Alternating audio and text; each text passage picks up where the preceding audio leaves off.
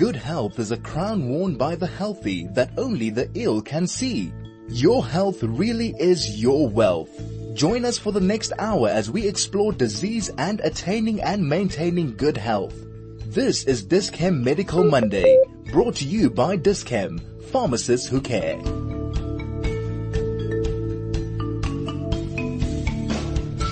We have a household name now in your house, Professor Larry Schoub, virologist, and now community spokesman, and the go-to guy on coronavirus.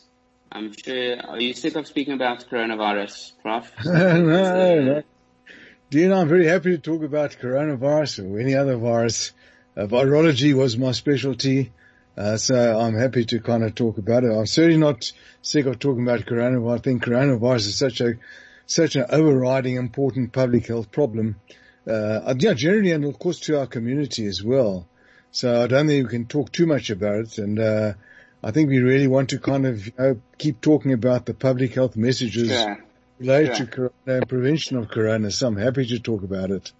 No problem. Okay. So where are we holding at the moment? I think one of the greatest things, I mean, obviously I'm saying this not from as a doctor, maybe as a religious person, as a religious Jewish individual, that Hashem showed us, or God has showed us, that whatever we think we know, we don't know. That the virus there has behaved in every country differently, even within a country, different cities differently, and it's behaved in different people differently. And every time we think we know something, we think a drug works. Doesn't work, or then more research comes out. So where are we actually holding at the moment? And let's talk about Johannesburg specifically. Where are we holding? Yeah, Dean, you actually hit the nail on the head. This is a disease which, and an epidemiology which has really flummoxed all of us. And there's one of my colleagues who says there are actually no experts in coronavirus anywhere in the world. There are no experts because we're all learning. And we're all in a learning curve. So where are we in South Africa generally? At the moment, we're at a reasonably low level if we compare it to where the European countries are, the United States is. They're experiencing very severe second waves, many of those European countries. We have come down from our first wave, but we certainly haven't hit rock bottom. We are still averaging between 1,000 and 2,000 new cases a day. So we haven't reached our baseline level yet. And once we reach our baseline level, of course, there'll be an interim period. And then, of course, there'll be an upsurge again. And this is, I think, going to be almost inevitable that we will have a second wave. What we don't know, and we don't have those tools to predict, is how severe it's going to be and also when it's going to be. We can speculate. There certainly is some information to kind of guide us. We're hoping that a second wave is not going to be in this country as severe as the first wave, because in other countries like United Kingdom, the second wave in fact has been more severe. I don't think so, and this is what the evidence seems to be pointing, but let me preface it by saying that we are in a learning curve. We could be in for a surprise, but we probably won't have as severe a second wave, but we will have a second wave. We will have an upsurge. Are we going to have a second wave? Well, I suppose nobody knows, but is it guaranteed to have a second wave? I think we can almost give that guarantee, that we will have a second wave. The reason being is that, there is, it seems that we've had an extensive epidemic, but the great majority of people have not been infected. Even the most optimistic data, and that comes from what we call seroprevalence studies. We take blood from the population, we test them for antibodies, and look what percentage are immune. Even those which are the most optimistic data, they show that probably 60 to 70% of the population have not seen the virus. But the figure is probably even higher than that. The reason being is that the serology, the seroprevalence studies focus on certain populations. So most of the population are still susceptible. That's the one thing. The other thing is, unfortunately, and maybe this is where we are at fault, we're not getting the message through that people still have to kind of do take all those precautions to prevent infection. And people are not doing that. I think, we all kind of see it, people not wearing masks, people going to social functions, people not distancing, et cetera, et cetera. And that's, of course, going to fuel the second wave. That's going to cause the second wave to appear, and also will make it more severe when it does happen. So to some extent, is it not? Yeah. To some extent, it's in our hands. It's in the population's hands to try and prevent it. But are we not delaying the inevitable? Are we not delaying the inevitable by? I'm just playing devil's advocate by delaying the second wave. Well, the thing is this, that if we delay it, we do make it weaker. If it's going to come as soon now, when we also, the hospitals are under stress. Well, you know probably even better than I do that. The kind of medical profession's under stress. And we want to delay it because if we delay it, we also flatten it. We attenuate it. And also those things which delay it are the very things which will also reduce the severity. All those precautionary things. So yeah, it's largely in our own hands. We can control it. And we need to control it, and we need to get that message out there. What about people saying that the second waves? I've heard some data that the second waves, people aren't seeing as many deaths or as such severity. The infection rate is the same, or people are getting infected, but there's not severity. Is there anything to explain that? Is there any rationale or any science behind that? Yeah, there's a bit of science. When I say a bit of science, there's not conclusive evidence, but there is some evidence, virological evidence. In other words, when you study the virus itself, viruses, well, you remember from your third year lecture, which is not that long ago, which I gave to you guys, that viruses, they tend to evolve to becoming more transmissible and less virulent, because it's really not if you look at it teleologically, from a kind of purposeful point of view, it's not in the virus's interest to kill the host. The virus really wants to keep the host alive in order to spread it more. So viruses will tend to evolve by selective pressure to becoming more transmissible and less virulent. And there is some evidence when you do the genetic studies of these viruses, there are some mutations which do tend to suggest, and I don't want to make it too dogmatic because these are very, very preliminary evidence, to suggest that the virus does become more transmissible and less virulent. In other words, it doesn't cause as severe disease and less deaths. Having said that, however, what we see in Europe, in fact, is not quite like that. They're having very severe second waves in the United Kingdom and Spain, and many of the East European or Central European countries, like Czech Republic and so on. They are having probably as severe as the first wave, not more severe. Probably because there are more cases, and if there are more cases, there's going to be mortality.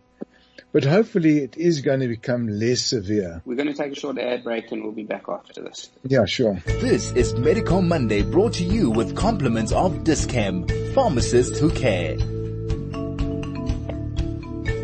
Professor Barry Schoub, and we're busy speaking about the second wave of coronavirus, and will it be so severe? And interesting comment, Prof, that I've never thought about is that it's not in a virus kill the host, and obviously they want to survive. So what happens to those more virulent strains? They die out with the people they kill, and the non-virulent strains carry on, or do they mutate into less virulent strains?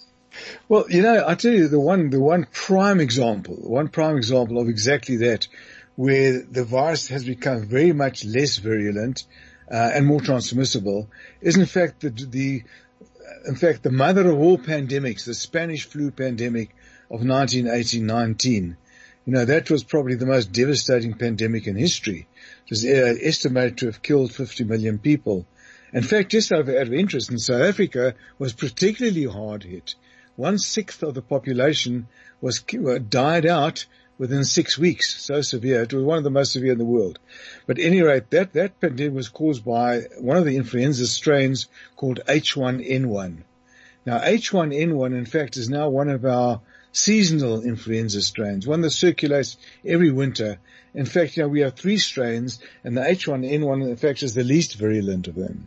And it's interesting because it was a very virulent strain in 1918-19, and then became very much less virulent, became incorporated into the human population as a much less virulent, but probably more transmissible. So that's the one example. There are many others, not only viruses actually, other infectious agents as well, do tend to become more transmissible and less virulent. Look, there are some outliers. This is not a totally black and white situation, but we're hoping that coronavirus, and as I said before, there are some genetic indications that this may well be happening. We can't rely on that. This may take 5, 6, 10 or more years. But I think the kind of general virological wisdom is that this coronavirus will then eventually become one of the causes of the common cold. There are 4 human coronaviruses which cause the common cold. Relatively trivial infections. All of us get them. We have almost no immunity. We get them recurrently every year. And maybe those original common cold coronaviruses, when they first hit humanity, also caused severe disease. And maybe this is what the natural history is. This is what this coronavirus, maybe it's the first time, because this is the first time that's actually seen humanity. It's causing a more severe disease than the common cold. But eventually, over a period of time, I'm talking about years, it may be incorporated. Now, this is a speculation. We're kind of speculating on the evidence that there is some genetic changes. Hopefully, it's tending towards that direction. And does the virus, it doesn't have a brain, obviously. What is, maybe we can use this opportunity to tell some of our listeners how actually virus works. Maybe I'm only really familiar with your HIV and your how certain viruses work. Maybe you can tell us what's the difference between different viruses, how they incorporate in the body, how they produce, and also how that relates to corona. Absolutely. No, sure. Well, viruses are very, very simple organisms. They're really what they are infectious genetic material. In other words, it's genetic material. Probably most listeners are familiar with DNA and RNA. Those are the genetic codes for all living things. So we have DNA viruses and we have RNA viruses. And all the virus consists of essentially is that genetic material, DNA or RNA. We have 2 different kinds of viruses, which is surrounded by a protein coat. And the protein has 2 functions, actually 3 functions. One of them is that it functions as an enzyme, which the virus needs to replicate itself. It also has a protective coat, and also it's a way in which the virus infects cells.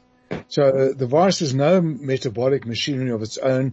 It has to get into a cell and utilize the metabolic machinery of the cell in order to make copies of itself, in order to replicate itself.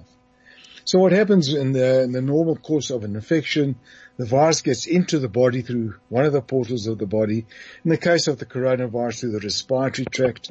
It then infects the cells of the upper respiratory tract mainly, but to some extent also the lower respiratory tract, if we're talking about these very, very small particles, the aerosols, but mainly the upper respiratory tract. In other words, the nose, the nasopharynx, and so on. Gets into those cells and then parasitizes those cells, utilizes the machinery of the cells to make copies of itself, and those copies then infect more cells, and so the process then multiplies. And in doing so, it causes disease itself, but also the body's response to that, the body's immune response, also contributes to the disease. And we see this in corona. The early phases are due to the virus itself, the virus multiplying and destroying the cells, and the consequences of that. And then the later stages, the immune response, is what causes, we call it the cytokine storm, is what causes severe acute respiratory distress, the severe symptoms, and in some cases, unfortunately, death. So that's virology 101 in 2 minutes. Okay, I think that's explained quite nicely. So is this the ultimate virus, that it spreads easily, sometimes with no symptoms, and and also when in the most infectious stage people are asymptomatic, it multiplies easily. Is this the ultimate virus? And would you think, I'm getting a bit conspiracy theorist controversial here, but was it made in a lab? Yeah, look, I'm not aware that there are any viruses which are totally innocuous, but do spread. Certainly we do have viruses which are part of our cells, which are incorporated into our cells. They've always been there and are totally harmless. But it's not the same kind of situation as with bacteria, where you have bacteria which you actually depend on. Not only that they're not cause disease, but we need them. We have to have them. Viruses, there are not really any viruses which we really depend on, but there are certainly viruses which are part of our cellular makeup and don't do any harm, but don't do any good either. They just seem to be there. But the viruses which cause disease, you have at varying spectrum. Some cause very, very trivial disease, so the person is not even aware of it. We call it asymptomatic, right the way through to viruses such as rabies, which is probably the most lethal of all viruses.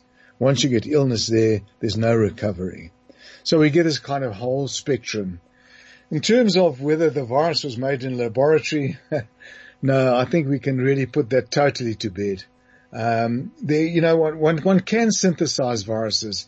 For example, the polio virus, very simple virus, that has been synthesized in the laboratory, in fact, quite a few years ago. But whether that can actually cause the same kind of disease, that's very speculative. But certainly viruses which got more complexity than that, there's no way that it can be synthesized to the extent that it can be spread and cause disease. And certainly with this coronavirus now, there's no evidence at all that it was synthesized in the laboratory. Now, these are the kind of conspiracy theories which do develop. It was an accident to some extent in the sense that it did spread from the animal reservoir. Bats are probably the main reservoir. What the intermediate host is, we're not quite sure. There's some evidence that it may have been pangolins. Now, one of the problems in China, they have these wet markets where these live animals are sold, and individuals, these animals are stressed, of course, so there's a high viral load in them, and it's not difficult to see how they can leap from the animal, cross the species barrier into human beings and establish infection. That's almost definitely how this arose. So it was an accidental issue from the wet market, but not an escape from a laboratory. I don't think there's any evidence of that. Okay, can I digress a little bit on that subject? I heard about and with HIV that it also jumped across from animals. Apes in northern Africa when they were being used and eaten for food, and also at markets. Often the hunters that would hunt them would have, gaping wounds and gashes from the fight with the apes, and that's where the virus jumped across. Is that correct regarding HIV? That is the common wisdom, yes, that it did come originally from a primate source, from a subhuman monkeys. And then spread across to humans. The exact chain of transmission, of course, there's no way we can really kind of pinpoint it. But we do know from genetic studies, if we look at the HIV, as it were, in quotes, viruses of primates, particularly in West Africa and Central Africa, there's a lot of analogy between those, the sequences, and HIV of human beings. The anthropologists who kind of study these things, in West Africa, subhuman primates are a very important source of protein. It could just be, with the kind of skinning of the animals, there are cuts and grazes in the hands that it kind of got into the body that way. And then once it's established in humans, was spread sexually, which obviously is the main route of which it is transmitted. But there is a lot of genetic evidence that it did come from, probably around about the middle of the last century, about the 1940s, 1950s, is more to say, because it's quite a recent virus, HIV. There's no evidence of HIV predating that, and there is some serum samples which are available for testing, and there's no evidence before about 1950s. On the virus, I don't know if you mentioned earlier that it's what a retrovirus is, and that's why antiretrovirals work, because they stop the virus implanting in our cells because they can't replicate themselves. How does coronavirus actually replicate itself in our bodies? And maybe you can tell us some specific targets of antivirals or vaccines that people have been looking at based on how the corona replicates in our body. Yeah. Okay. Well, coronavirus is a little bit different to HIV. HIV is a retrovirus. It's called retro because the normal sequence of events and replication in any biological system is from DNA to RNA, and then to protein. That's a normal sequence. In the case of the retroviruses, they've got an enzyme called reverse transcriptase. You get a bit of a mental block there. Reverse transcriptase. It's the reverse. It goes the backwards. In other words, it's an RNA virus, which then makes DNA. Instead of DNA going to RNA, RNA goes to DNA. And that's why they're called retroviruses, because you reverse transcriptase. It's the reverse of the normal sequence. Coronavirus, however, is an RNA virus, and that goes from RNA directly making protein. Those RNA acts as what's called the messenger RNA. It's a messenger because it transmits the message normally from DNA to making protein. So normally what happens with coronavirus gets into the body, that RNA then makes copies of itself, and the original RNA has two functions. One of them is to make copies of itself, obviously, and the second function is to act as a messenger to make protein. So it does both of those things, making copies of the RNA and making copies of its protein. That then gets assembled inside the cell as the mature replicating viruses. That gets released from the infecting cell to infect other cells. Now, the thing is with developing antiviral drugs are very much more difficult to design than antibiotics. The reason being is that antibiotics are made to treat bacterial infections.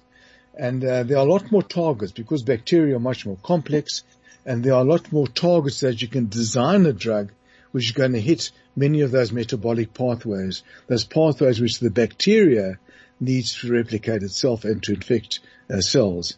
Viruses are much more restricted. Because they don't have their own metabolic machinery, it's very much more difficult to design a drug which is going to hit the virus but not hit the human cell. In other words, you don't want a drug that's going to kill the person. It might kill the virus, but you want to keep the person alive. So the designers of antiviral drugs have got a much more challenging task to try and pinpoint a target which will hit the virus and miss out the cell.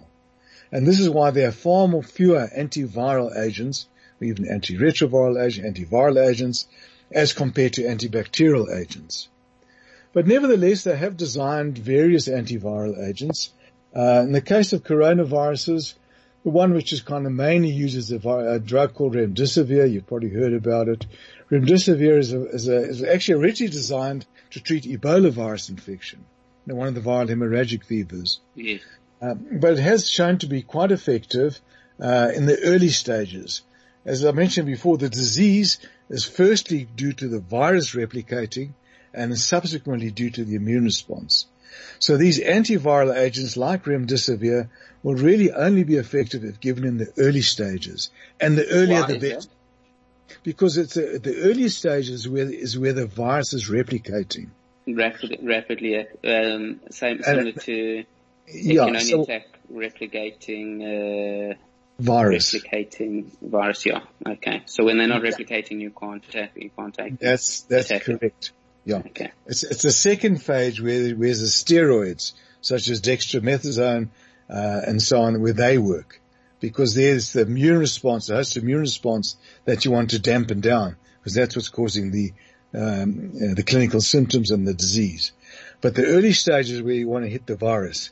And that's where these antiviral drugs like remdesivir and also, antibodies, antibodies from convalescent, donors, people that donate their plasma, or where we can make antibodies. That's where they have effective in the early stages. Because you want to stop that virus multiplying. You want to dampen down that viral replication and give the body's chance to get rid of what's remnants, what's left of the virus. Can you maybe tell, while we're on this, I think people hear all these things and they're so confusing. Can you maybe just tell us let me try to phrase this better, how the antibodies are made, and is that which part of the immunity is how we attack the virus, and why can't we get rid of the virus with our normal immune system? And then how does it help when people donate their antibodies to other people? Okay, sure. All right. Well, basically, when somebody gets infected with any infectious agents, anything which is foreign to the body will respond through what's called the immune system. It's part of the body's defense mechanism, and the immune system produces two lines of attack, as it were. The one are proteins which are called antibodies, and the antibodies directly prevent, in this case, viruses infecting cells. They coat the virus and they prevent the virus getting into cells. So that's the one arm of the immune system, are these proteins called antibodies. The other arm of the immune system is the cellular immune response. In other words, the body responds by producing cells, and those cells, what you call T cells, those T cells then attack virus-infected cells and get rid of those virus-infected cells. And in that way is one of the defenses in curing the body of that particular infection. Now, once you've got antibodies in your bloodstream, those cells which produce those antibodies are called B cells, and they have a memory. In other words, they are now programmed. If the same virus or the same bacteria, the same foreign protein subsequently infects the body, those B cells will then expand, they'll be stimulated, and they will then produce antibodies which will prevent the infection from taking place. So we've got two limbs, two arms of the immune defense, those antibodies which aid in recovery. We've got cells which aid in recovery, and then we've got the antibodies and the immune memory which will then protect you against subsequent infection. Now what we do, so if we use a vaccine, what we do with the vaccine is that we mimic the infection. In other words, use parts of the virus to stimulate the immune system. So the immune system sees a foreign protein and therefore makes memory cells and therefore protects you subsequently. That we call active immunization, because we're actively using the vaccine to stimulate the immune system. But we can also passively immunize somebody where we take antibodies made by somebody else. In other words, somebody who's already recovered from the infection, they've got a high level of those antibodies, and we ask them, please, can you donate plasma? Can you donate your blood? We'll take that blood, we'll separate off the plasma, take those antibodies, and give it to somebody who's already infected, and use those to allow them to recover from the infection. Do you call that convalescent plasma? Convalescent. Okay, we're going to take another short break. Sure. Got some more questions lined up for you after this. Thank you. Sure. This is Medical Monday, brought to you with compliments of Dischem, pharmacists who care. Professor Barry Schoub, virologist, about viruses in general and how the coronavirus fits into it. And we've been speaking about antibodies and how they work. Prof, so when people measure now their antibodies, they go to the lab and they measure the antibody titers. Does that mean that we are immune? And if, or don't we know if they are immune? Because we don't know how it lasts, how long it lasts, and if they're active. Yeah. Dean, this is really the $64,000 questions. I get asked that question innumerable times. Yeah, and unfortunately, we don't have a definite answer. And let me give you the background to it. There are two main kinds of coronaviruses. The one I mentioned earlier, the common cold one, which have been in humanity for forever. Now those common cold coronaviruses, there's virtually no immunity. We get the cold every year, and even with the same strains every year. So you look at those which cause a very trivial infection, there's almost no immunity. But then there have also been severe coronaviruses historically. There was one which caused an outbreak in 2003, the original SARS virus, and the MERS virus which caused a severe disease in 2012. Now the immunity from those coronaviruses has been very good, long-lasting and solid. Now where this COVID fits in, COVID virus, that we're still trying to understand. There certainly have been studies that many people, if not most people, do develop good antibody titers and good antibody levels, protective levels, which last for about 4 or 5 months. But how long, how robust, how effective that immunity is, it's actually in a way still early days. We don't really know that. Remember, this virus has only been with us for 8, 9 months. So we don't know how long lasting this protection is. And also, it's very difficult at this stage because it's a relatively short period of time to see how effective it is in terms of protecting individuals. So yes, it's useful to go and have an antibody test. What it'll tell you is that in the past you've been exposed to the virus, you've been infected with the virus. Unfortunately, what it won't tell you is that you're guaranteed to be protected from the virus. We may have that information in years to come. But at this stage, we just don't know. We haven't got that information how effective that immunity is after infection. And therefore, we do, from an advice point of view, we advise people that have had the infection that they need to protect themselves as if they haven't had it. Why do some people not produce antibodies even after being? Well, what we do know is that people that are very mild or infected without any symptoms at all, asymptomatic infection, they seem to produce less antibodies. And some, in fact, don't produce antibodies at all. It may well be that if you get a mild infection, you're not stimulating your immune system robustly enough. Now, it's not to say that there isn't any antibodies at all. Remember, the test itself does have a limit of how sensitive it is in terms of detecting those antibodies. They may be there, but just at such a low level that they're not being detected. But why some individuals don't? Well, I think there's also some biological variation, of course, between individuals. But generally speaking, the more severe infection, the more robust the stimulation of the immune system. That's of course provided that person has a healthy immune system. The older one gets, the more that the immune system tends to, like all other organs in the body, become older and not as efficient.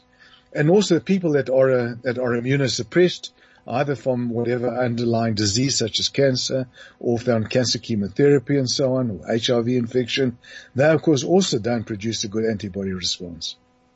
Okay, and what about T-cell mediated immunity? Can people be immune without having antibodies? Well, yes, yeah, sure. The T-cell immunity is basically those immune cells which destroy virus-infected cells. So the antibodies actually protects the body from being infected.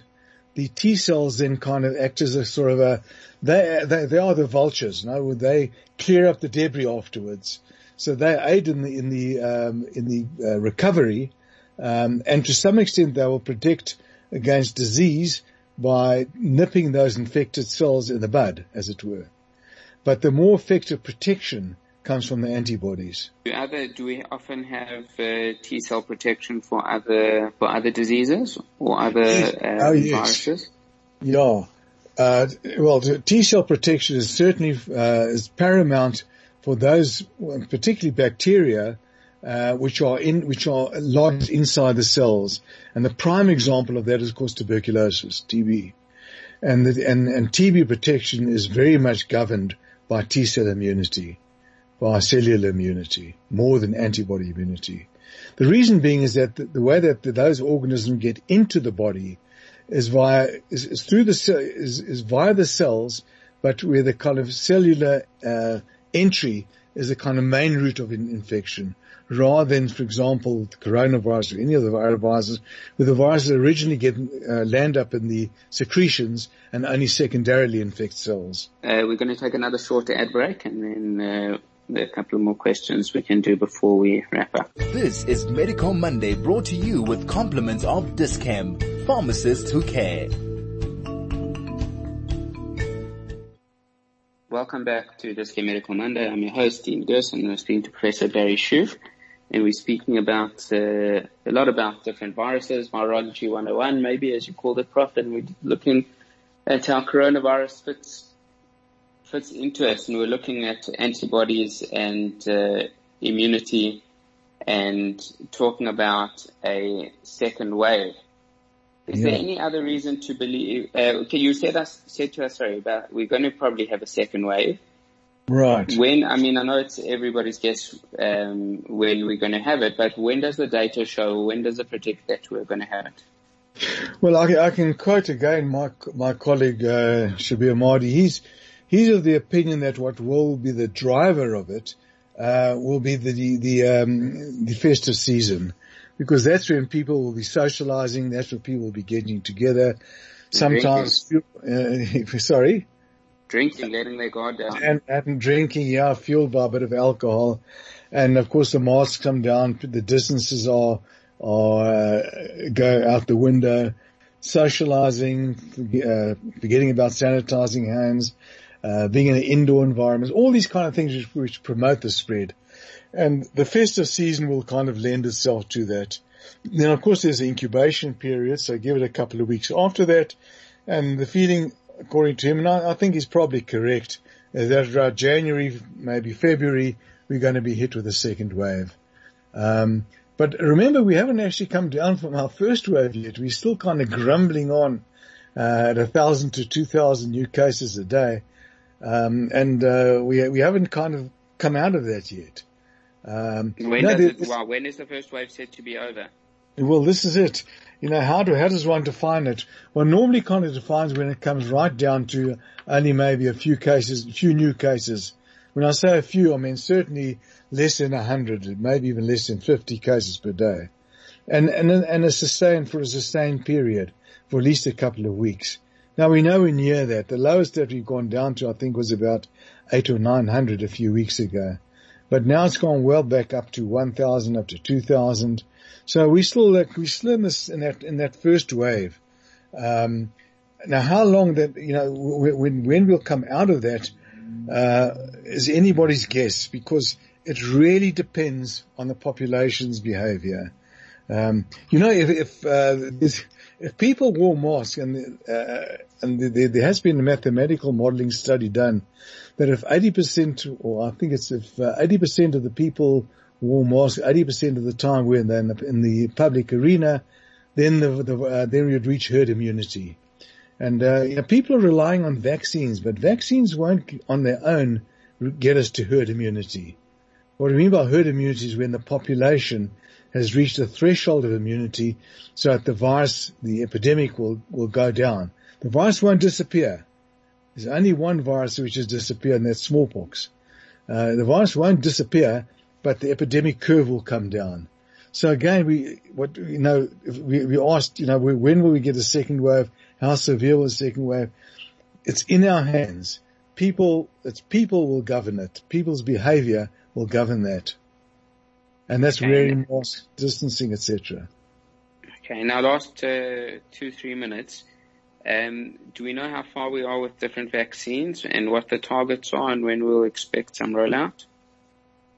Yeah, this is a subject of intensive research. There are over 250 candidate vaccines being evaluated, 52 on clinical trials with human volunteers, and 10 in the advanced clinical trials, what we call the phase 3 trials. So, of course, no vaccines are licensed as yet. No vaccines have reached a stage where any licensing authority is confident enough to license a vaccine. The first vaccines will probably be licensed towards the end of the year. That doesn't mean that's going to be available, because remember, still after vaccine is licensed, the individual countries' licensing authorities have to license it. And more importantly, also it has to be manufactured. And we're talking about billions of doses. So probably in this country, we're really looking only about the middle, maybe latter part of the year. But again, I must emphasize that's not going to get rid of the virus, and it's not going to get rid of the epidemic if we don't carry out all the other things. We're looking at probably an efficacy of about 60%. And the vaccine coverage will be also about 60%. That means the immunity in the population will be 36%. And we need to try and get up to 60% immunity in the population to control the epidemic. So we still have to rely on the mask, the distancing, the socializing, etc. So we need to get into those habits. We need to maintain those habits.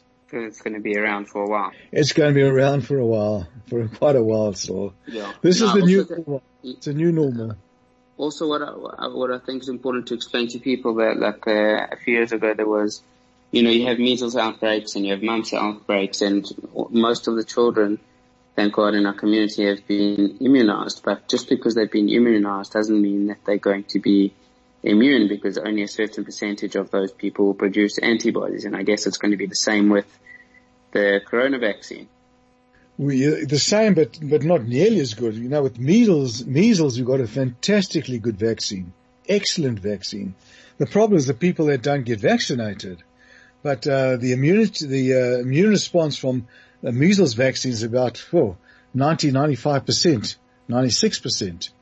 For the corona, we're looking at 60%, maybe 70% if we're lucky. So we've got a much, much less effective vaccine for coronavirus. So this is why the measles, the mumps, the rubella, the polio, all those vaccines are exceedingly effective. We just need people mothers to have their children vaccinated. Fantastic. All right, Prof, we've got to leave it there. Always a pleasure talking to you. Thank you very Thanks, much for joining us. Okay. Thanks for being on the show. Thank you. Okay, thank you for joining us on 101.9 High FM, this Game Medical Monday. Have a great week. Stay safe, wear your masks, sanitize, and we'll see you then.